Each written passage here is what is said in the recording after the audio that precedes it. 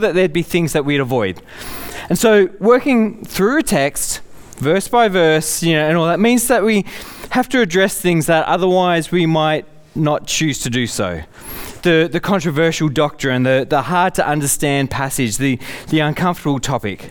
And this is good for us. It's good for David and I as pastors. It's good for us as a congregation, because it means that we're not just getting our ears tickled with the things that we want to hear. It means that we're not just riding a hobby horse to death. It means that we are hearing God's word in all of its encouragement and challenge as it forms us as his people. And so if that's one of the great values of preaching sequentially through books of the Bible, that there's no avoiding the hard topics or passages, one of the challenges of preaching this way is that there's no avoiding the hard topics and passages. And that is where we are today. I don't want to preach on this passage, and if I would literally, if the choice was up to me, I would literally never choose to preach on it. But as we work through the book of Judges, today we come face to face with what I suspect is probably one of the darkest passages in the scriptures and in Israel's history. And that's saying, having been working through the book of Judges, which is far from a, bright and shiny, happy and rosy kind of book. So our passage today marks an absolute low point in the life of God's people, and there's little that's good in it. And as I said, I would not choose to it, but here we are. Last week, Judges 17 and 18. So this week, Judges 19. There's no avoiding it. And for all that it's hard and unpleasant, as I said before, it is good for us. It is good for us to hear all of God's word, especially the bits that we don't like, the bits that make us uncomfortable. Having said all that, I'm glad that Kids Church is back this week. But it is a content advisory warning that it's going to get pretty challenging along the way. I do want to say then up front in seriousness that some of our passage today may be triggering for some of you. If you've not read ahead to know what's coming, if you're not understanding what all the kind of drama is about, it's a story of rape and abuse, and there's no avoiding that. And tragically, that is a part of too many of your stories too. And so I want to say I intend to be pastorally sensitive as I can, because such experiences are heartbreaking and devastating and wrong. And I also, as a spoiler alert, intend to lead us to Jesus, who is the perfect man who restores dignity and value, who brings healing and compassion, and who ultimately will make all things right and new and good again. And so to offer hope to those of you for whom this has been their experience. But there's no minimizing or discounting the experience that some of you have had and the ongoing impact of that. So while I pray that the word and the Spirit of Christ might bring some healing today, I also want to say that if you know already that you need to opt out, I'm going to pray in a moment, and that will be your chance to sneak out. That's absolutely fine. And if you miss that opportunity at any time throughout, it's absolutely okay to do that and to look after yourself in that way. And I want to say, whether you stay or go, I'd encourage you then to seek the wider support and help that you need, whether that's to re-engage in counselling or to seek prayer or to share your story with someone else to walk along with you or whatever it might look like. So with that said, let's pray, and then we'll get into Judges 19. God, we come to your word this morning, and we come knowing that all scripture is breathed of you, and that it's then useful for teaching and correcting and rebuking and training in righteousness. We come to your word this morning, and we know that it is a living and active word that pierces and divides, striking in even to the soul. We come to your word this morning knowing that it does not return to you void, but achieves the purposes for which you've sent it out. And so, God, as we come to your word this morning, may you do your work in us that you would have for it to do. And we pray this in Jesus' name, amen. So the passage, and I won't have it all up on the screen, so if you've got your Bibles, it's Judges 19. The passage starts with this phrase, that in those days, Israel had no king. And the complete story continues beyond just this chapter into the next two as well. And it then finishes with this phrase, that in those days, Israel had no king, and everyone did as they saw fit. Other more literal translations will phrase it that everyone did what was right in his own eyes. And so this frames the story that we're looking at today.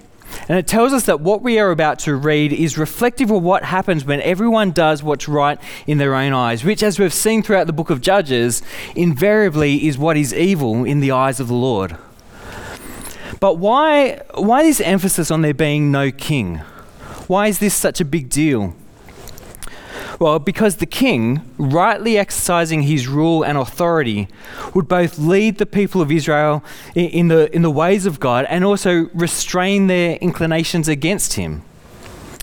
And we see this in the longing of the Jews for the Messiah. They longed for the Messiah to come because he would then inaugurate God's kingdom, and where God then would rule with justice and mercy, and there would be no need to teach people God's ways because everyone would know them and walk in them. And so in the absence of a king, the people are directionless and are unrestrained.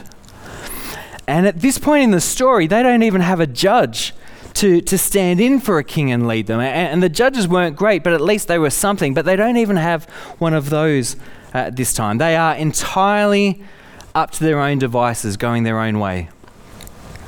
Which I think we need to recognize is fundamentally the reality of sin. Isaiah says that we all like sheep have gone astray. Each of us have turned to our own way. And that's what we see in the Garden of Eden as first Eve and then Adam take the fruit. They rejected God's kingship over them and took on for themselves the rule of their own lives, and they did as they saw fit, doing their own thing to disastrous consequences. And so this is the frame of our passage today. Israel had no king, and everyone did what was right in their own eyes. In other words, sin reigned. And what makes this story so tragic is this is actually a story about God's people. A people who were blessed in order to be a blessing, a people who were meant to be a light to the nations around them. But instead, as we'll see, their darkness was as bleak and as desolate as anyone else's. So let's get into the story. Now a Levite who lived in a remote area in the hill country of Ephraim took a concubine from Bethlehem in Judah. But she was unfaithful to him. She left him and went back to her parents' home in Bethlehem, Judah. And after she had been there 4 months, her husband went to her to persuade her to return. He had with him his servant and 2 donkeys. And she took him into her parents' home, and when her father saw him, he gladly welcomed him. His father-in-law, the woman's father, prevailed on him to stay. So he remained with him 3 days, eating and drinking and sleeping there. Now, one of the themes that runs throughout this passage, this chapter, is power and its exercise and abuse. And we see that at the outset with this nameless Levite who took a concubine. Now, concubines, they were common enough at the time. I mean, think of Jacob, who had married both Leah and Rachel and then had both of their maidservants as concubines. They were, a servant or a slave, but they were also considered part of the family. They were kind of in this in-between thing, not quite just a plain servant, not quite a full wife, somewhere in the middle. They were secondary wives, and their function primarily was about childbearing and enlarging the family, particularly to produce an heir. And so already we see that this is not a relationship of equality and mutuality. The power is clearly one-sided. But even more than that, there's this phrase that the Levite took her as a concubine. It's not that he married her, but that he took her. Fundamentally, she was not a person for him to have a relationship with, but she was property for him to do with as he pleased. And I think this is borne out when he waits 4 months before going after her. Like, he wanted his stuff back, but he wasn't super concerned about it. There wasn't an urgency or a heartache about it. Certainly not enough to chase after her immediately. But when he does decide to go after her, it says that he goes to persuade her to return, or more literally to speak to her heart. Now, the text also says that she had been unfaithful to him. And there is some question about the text at this point, with another possibility being that she was angry with him. But either way, with her having left, he comes to persuade her to come back to him. But when he gets there, there's actually no record of him talking to her at all. Rather, she simply takes him inside, and it's the father-in-law who welcomes him in. And I can't help but think that he puts on this public face of a fine, upstanding husband that's in contrast to how things are actually behind the closed doors. It might be too much to read into the text, but there's this sense of resignation on her part, that she was powerless to do other than just to let him into the house, especially as she was then lived under these two men, her father and her husband, and lived under their will. And so what agency she had exercised in leaving the Levite. But now she loses it again. Because as the story goes on from here, everything now happens to her rather than by her. So we'll read on verse 5. On the fourth day, they got up early and he prepared to leave. But the woman's father said to his son-in-law, "Refresh yourself with something to eat, then you can go." So the two of them sat down to eat and drink together, and afterward the woman's father said, "Please stay tonight and enjoy yourself." And when the man got up to go, his father-in-law persuaded him, so he stayed there that night. On the morning of the fifth day when he rose to go, the woman's father said, "Refresh yourself, wait till the afternoon." So the two of them ate together. Then when the man with his concubine and his servant got up to leave, his father-in-law, the woman's father, said, "Now look, it's almost evening. Spend the night here, the day is nearly over. Stay and enjoy yourself. Early tomorrow morning you can get up and be on your way." But unwilling to stay another night, the man left and went towards Jebus, that is Jerusalem, with his 2 saddled donkeys and his concubine. Now, the one positive light in this story is the warm and generous hospitality that is being shown by the concubine's father. I mean, they just literally can't get away. Maybe you've been, hosted in such a way where it's like, the time's gone, I really need to go, but more food's coming out, more cuppas are being poured, more conversations are being started, and before you know it, you were there far longer than you intended. So he's being wildly hospitable, and it stands in stark contrast to the inhospitable actions that come later. But notice something subtle here. In verse 9, it is the man with his concubine and servant who get up to leave. But in verse 10, when they finally do get away, it's just the man who left. And the concubine is simply tagging along, and she's in the same category as his donkeys. So she was fundamentally not as important, not as significant as this Levite man.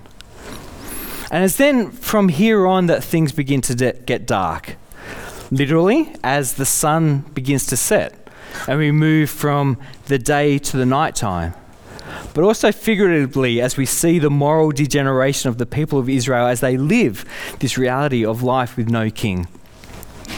And so they managed to leave. Verse 11, when they were near Jebus and the day was almost gone, the servant said to his master, "Come, let's stop at the city of the Jebusites and spend the night."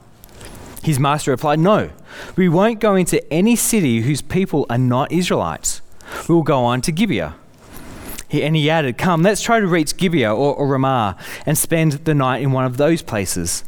So they went on, and the sun set as they neared Gibeah in Benjamin. Then they stopped to spend the night. They went and sat in the city square, but no one took them in for the night. See, here's the irony. This Levite wouldn't stop in Jerusalem because it was occupied by pagan people. He wanted to stay with the Israelites. And yet, when he gets to an Israelite town, they then fail to give him the hospitality that he expected and that he should have been offered. And this should have been unthinkable to happen. But it's a hint already to the dark place that Israel had fallen to. Refuge, though, is finally offered to him by an outsider in the town. So that evening, an old man from the hill country of Ephraim, who was living in Gibeah, the inhabitants of the place were Benjamites, came in from his work in the fields.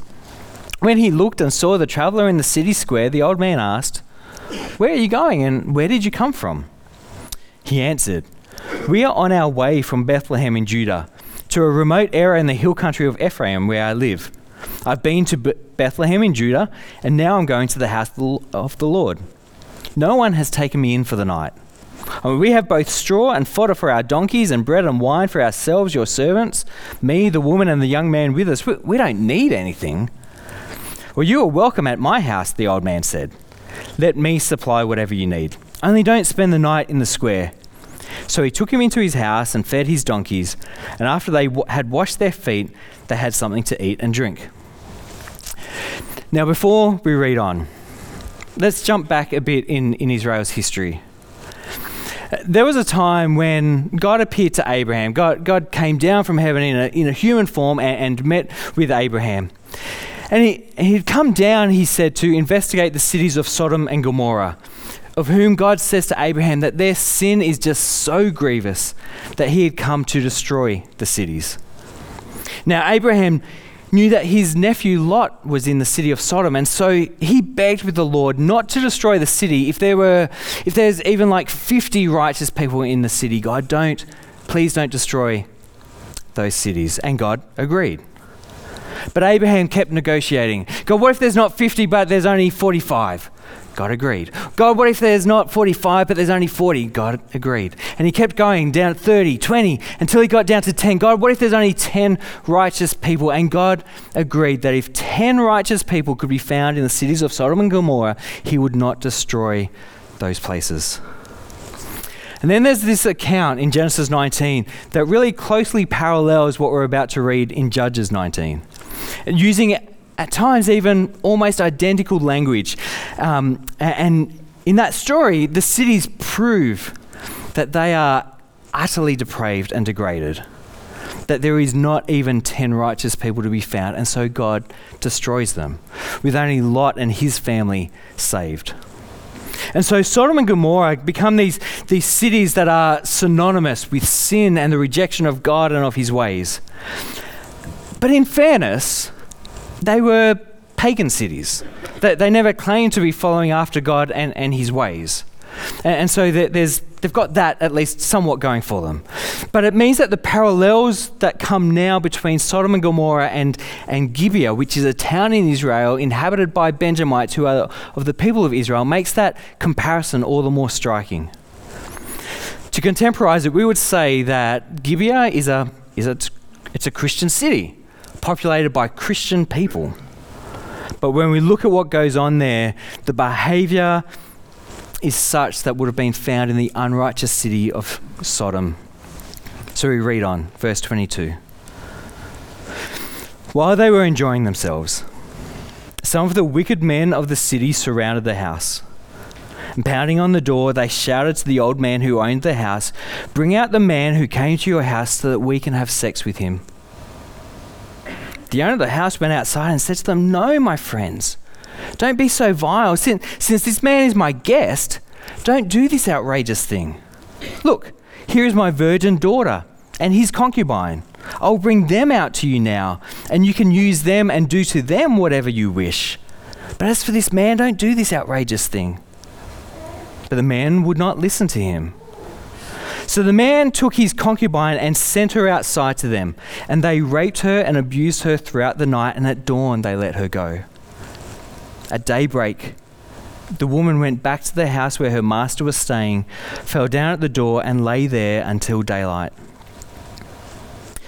When her master got up in the morning and opened the door on the house and stepped out to continue on his way, there lay his concubine, fallen in the doorway of the house, with her hands on the threshold. He said to her, "Get up, let's go." But there was no answer.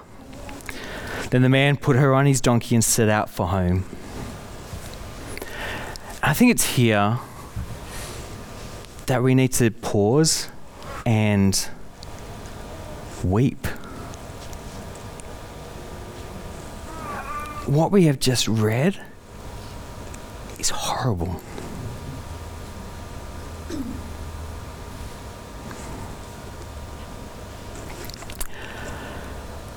Here is a township of God's people being anything but God's people. They fail to offer hospitality in the first place. They violently intrude on the hospitality that is offered. And rather than welcome the stranger, they want to sexually abuse him.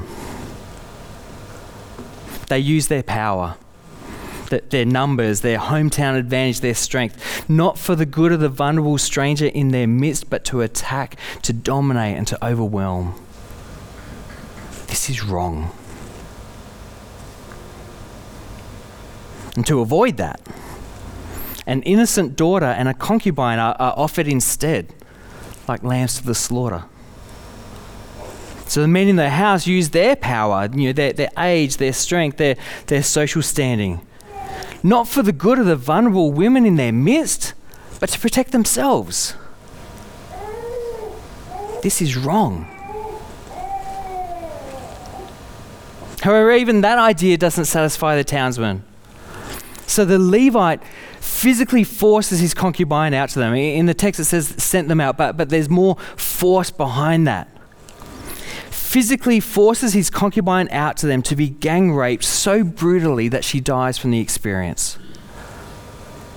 And the men of the town use their power to slake their lust, to satisfy their desires, to use and degrade the woman. This is wrong. And as if all that is not bad enough, it seems that while all this is happening during the night, the Levite is in bed, sleeping off his drunkenness from his host's hospitality. He is callously, selfishly indifferent, as is further made manifest when he wakes up and just plans to keep on going about his business, telling his concubine simply, "Get up, let's go," with no thought of what her night had been. She's not a person to him. She's simply an object or a property for his use. Notice in verse 27, he is called her master. He does not deserve any longer to be called her husband, which is what he was called at the start of the story. And we are not meant, I don't believe, to be sympathetic to him. Because what has happened to this woman is wrong, is vile, is evil. There is no excusing or justifying any of this. And the chapter ends with the Levite putting out a call for the rest of Israel to come and to respond to this sin of the Benjamites that's gone on here. I won't read it now, but I'll leave it for David as he picks up the story next time, because while it might look like that now the Levite is doing something good, that he's trying to call God's people to come back to act in God's ways, to respond in moral outrage to what has gone on in their midst, I actually think it's much more selfishly motivated. And it's a way for him to try and exercise power over those who are more powerful than him and who dominated him in that way. But that's for next time. I'll let David pick that up. But for now, though, what do we do with this? I mean, this is the Bible, and this is in it. What do we do with this? And that has been my burning question as I've sat with this passage over the past weeks. And so at the end of the day, I believe that there's a message here for men, a message for women, and a message for all of us. And so to start with the men. And I want to say up front, I recognize that men are not always the abusers. Men are also abused and dominated and exploited and violated by other men and sometimes by women as well. But in this story and in general, It is men who have power. It is men who force themselves on others. It's men who exercise violence against another. And so in that sense, I'm speaking to men, but it's actually a message to anyone with that power exploitative, and that they use to abuse others. So the message to men, and especially to Christian men, is simply this. This should not be. Men, you are not entitled. She does not owe you, and she does not make you do anything. Men, forcing yourself on a woman does not mean that you are strong, powerful, or manly. Men, even in the context of a marriage relationship, unwelcome, forced, or manipulative advances are not acceptable. And in marriage or out of it, you are not the one who gets to decide what's appropriate and welcome. You are not the one who gets to decide what's simply mucking around and a bit of fun. You do not get to decide what crosses the line. And men, pornography is not and is never okay.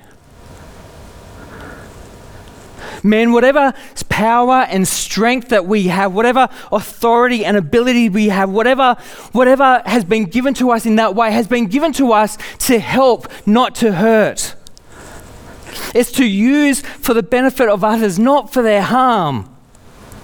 And this should then be true, especially in the church, which should be a safe place for women and children and all other vulnerable people.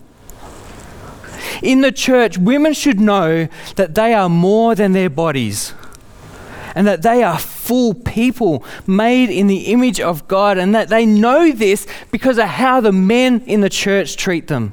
Amen. What we see in this story in Judges, the behavior of the men, whether it's the Levite, his host, or the Benjamites, this should not be.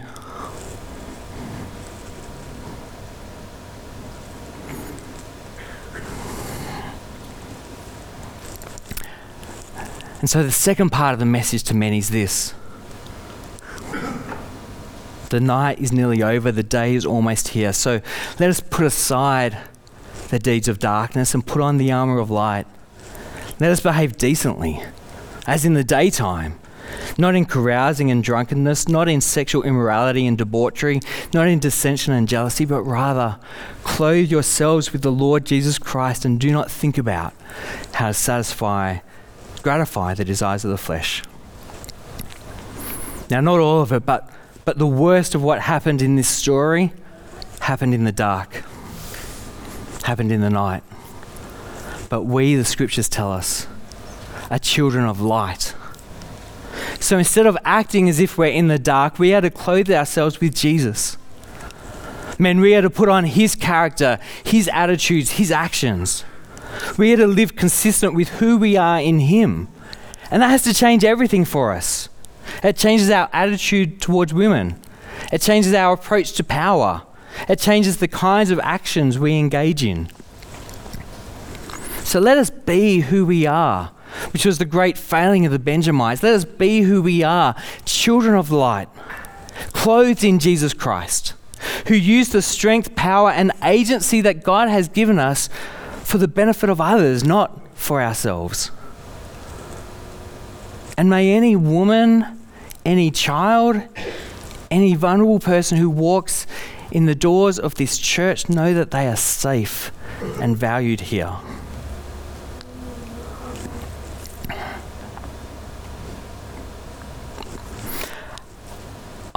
I hope that all of what I've just had to say is unnecessary or irrelevant to the men in this church.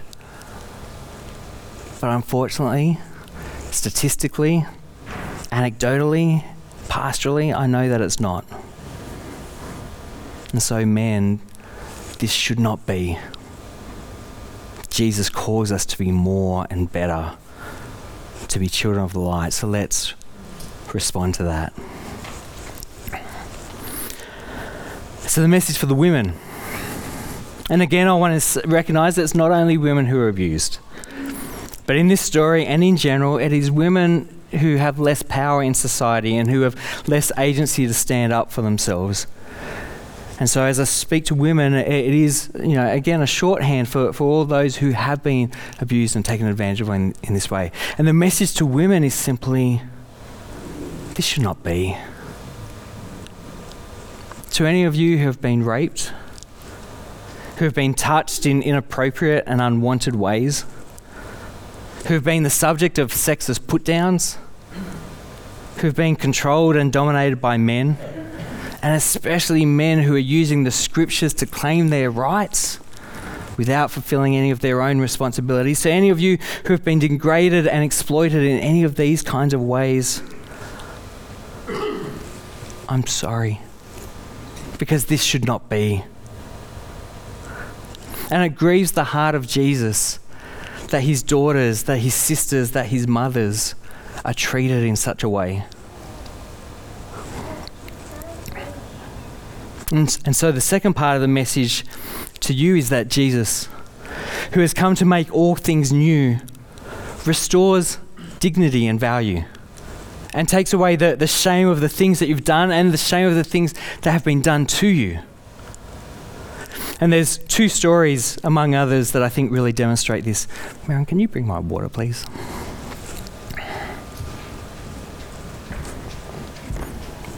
Thanks, hon.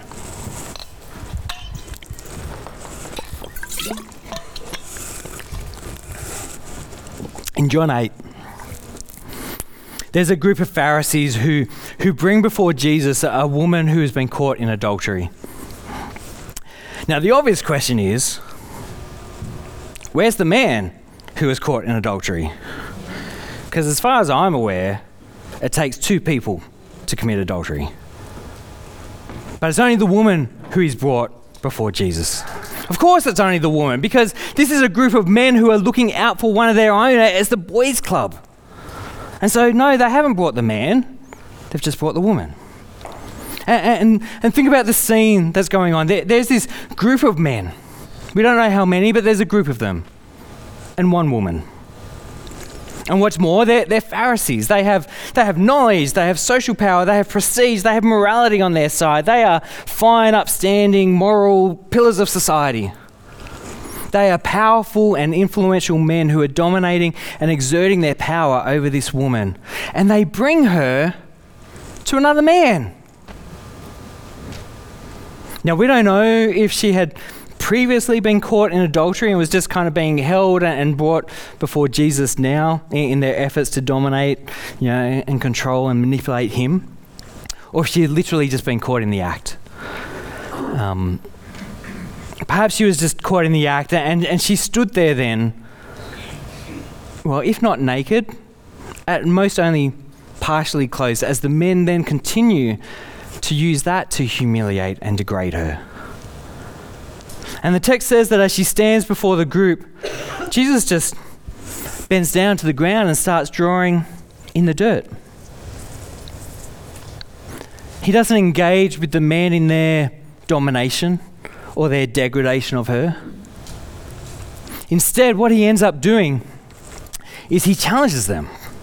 He holds them to account. He holds up a mirror to their lives for them to see clearly, see themselves clearly. And the result of that is that they end up walking away. And then Jesus stands up and he looks at her. And at this point then, he's the last man standing. His challenge was for the one without sin to be the first to throw the stone of her punishment. And he's the only one left. He's the only one who himself was without sin and so able to throw the first stone at her. But instead, he treats her with dignity and with respect. He shows her kindness and compassion. He sees in her the image of God that, yes, has been broken, but that he came specifically to restore. And I like to imagine that she walked away from that encounter with Jesus with her head held high. She may still have been naked or barely covering herself, but she didn't care, because she was not the object of a man's lust, but she was a child of God, and she was loved by him. And so she knew her worth, and that nothing that a man in his lust or a group of men in their power could do, nothing would take that away from her. And so I picture her walking down the street on her way home, utterly untouched by the gazes of men, because she knew who she was, because Jesus had shown that to her again. The other story is in Luke 7, where a sinful man came to a place where Jesus was eating. And she cried on his feet, washing the dust of the road off with her tears, and then dried his feet with her hair, and perhaps most scandalously then took a jar of perfume from between her breasts to pour on them and to anoint them. And meanwhile, the men who were around judged her and looked down on her for being a prostitute, while also probably secretly lusting after her. And in their feelings of shame, they degraded her with their looks and with their attitudes, if not also with their actions. And again, there's a Pharisee in this story. His name is Simon. He's the owner of the house where this meal is taking place. And as he thinks of himself as, so much better than this woman, Jesus holds up the mirror to him as well to confront him with his false and his unwarranted arrogance. And one of the things he says is, Simon, do you see this woman? Because Jesus did see her. He saw not someone used and abused by men. He saw not someone unclean and unworthy. He saw not someone who was beneath him or less than him. Rather, he saw the woman in all of her fullness of her person, in all of her value and her dignity and her glory. He saw her not for what she had done, not for what had been done to her, but for who she was, loved by God, precious in his sight. He sees in her the image of God that has been broken, but that he came to restore. And she walks out of that house then with peace, with shalom, with the fullness and the rightness and the wholeness of life restored to what it was meant to be. She walks out made new and whole and restored. Women, this is how Jesus consistently acts towards women, especially those who've been taken advantage of by others, who are vulnerable to the exploitation of others who have power over them. And so my prayer for you is that the blood of Jesus washes away all the shame and the guilt, yes, of the things that you have done, but also of the things that have been done to you, and that you walk in the dignity and the value that he restores to you. You are not an object for others to use, but you are a beloved and precious child of God made in his image.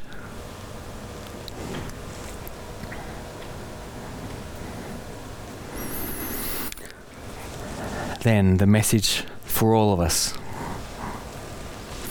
The events in Judges 19, they took place when Israel had no king and everyone did as they saw fit. It's a picture of when sin and self reigns, and the result, as we've seen, is horrible. Jesus, though, came and he announced the inbreaking of the kingdom of God, the inauguration of his rule and his reign on earth. And as Christians, we are citizens of the kingdom and subjects of the king. And as such, we then are to live differently. We are to be like our king and to demonstrate his character and to enact his rule, not over society as a whole. I mean, some of us might be called to that, but to enact his rule just in our own lives. And so today, we all need to come and bow before our king. For some of us, we will bow in repentance, recognizing where we acted according to our will rather than his, and to bring our lives back into obedience and conformity to him. For some of us, we will bow before him in brokenness. But doing so, recognizing that a bruised reed he will not break, a smouldering wick he will not snuff out, and instead receive the care, the compassion, the healing that he delights to give. For some of us, we will come to Jesus and bow in profound gratitude, knowing that there but for the grace of God go I. For all of us, we will bow before him in prayer that your kingdom come and your will be done on earth as it is in heaven, that he will make all things new and right, that work that he has started, that he will continue. And to then, in answer to our own prayer, that we will then act to make change in our lives, in our church, in our community, that we would be advocates for the vulnerable, that we would train as counselors, that we would encourage and support those who are doing that kind of work with others, that we would walk alongside those who are in that journey of healing, that we'd hold one another to account, that we would be safe people. In other words, that we would be the kind of people, individually and collectively, that God calls us to be as we live in his kingdom and under our good King Jesus. And so it's to him that we come now. Let's pray.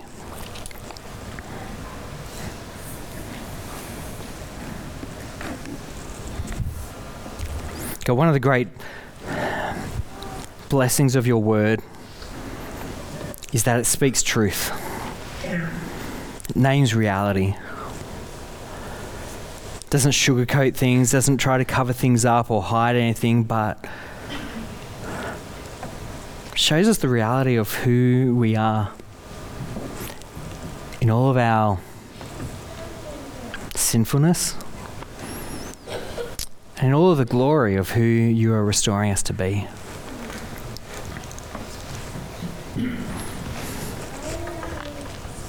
One of the things you came to do, Jesus, was to set captives free.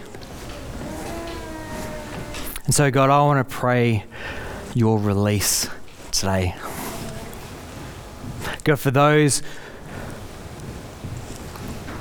in whatever way it looks, for those who have been abusers and exploiters, for those who have dominated and had power over and have taken advantage, God, I pray that you would set them free from the bondage that they are in. This need to find value and significance in being over another. Set them free, God. Free them from that bondage, that they might live to help, not to hurt, to use the gifts that you have given them for the benefits of others, just as Jesus did. And that you would deeply, profoundly change them in their very being. Holy Spirit, we can't make a change happen. We can't enforce something externally, but you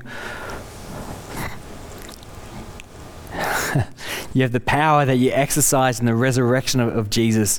That power is at work in us. And so, Holy Spirit, set free the captives. We pray it. And then for those who have been the victims, God, who have suffered, who have been exploited and dominated and abused, God, set them free, I ask. Set free those captives, free from the shame of that, free from the degradation and the diminishment of them that has caused. Set them free that they might know and walk in the reality of the life that they have in Christ. Christ who makes all things new. Christ who restores and rebuilds and heals. Christ who sees the image of God and loves and sees as precious. Again, Holy Spirit, we can't make ourselves believe these things about ourselves. But by your power at work within us, help us to see the truth of ourselves in the eyes of Jesus. loved, beloved, precious, valued, with dignity and worth. Amen.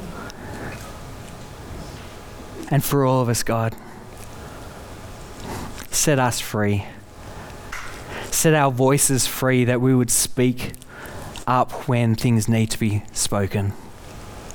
Set our lives free that we would not, just live politely with each other, but that we'd hold each other to account, that we'd call out behaviours where needed. Set us free that we might be your free people who you call us to be, and that as such then we can bring your freedom to others who need it. God, I pray for your church in general, but here, this gathering of your people. May we be good citizens of the kingdom under our good and glorious King, living the life that you would call us to. May we be safe people. May we be a safe place. May this be a place of healing and of refuge. May it be a sanctuary for the broken. And that you would work in our midst. God, Judges 19 tells us that when we don't submit to you, when we don't follow you, man, the darkest, deepest, worst stuff can come out of us. And so we repent of that. It's in our hearts, if not in our actions. And so we want to turn away from that and come out of the dark and to live as the children of the light that you have called us to be, and to clothe ourselves then in with Jesus Christ. And so we pray this as we come to him in Jesus' name. Amen. Amen. Thank you, sister.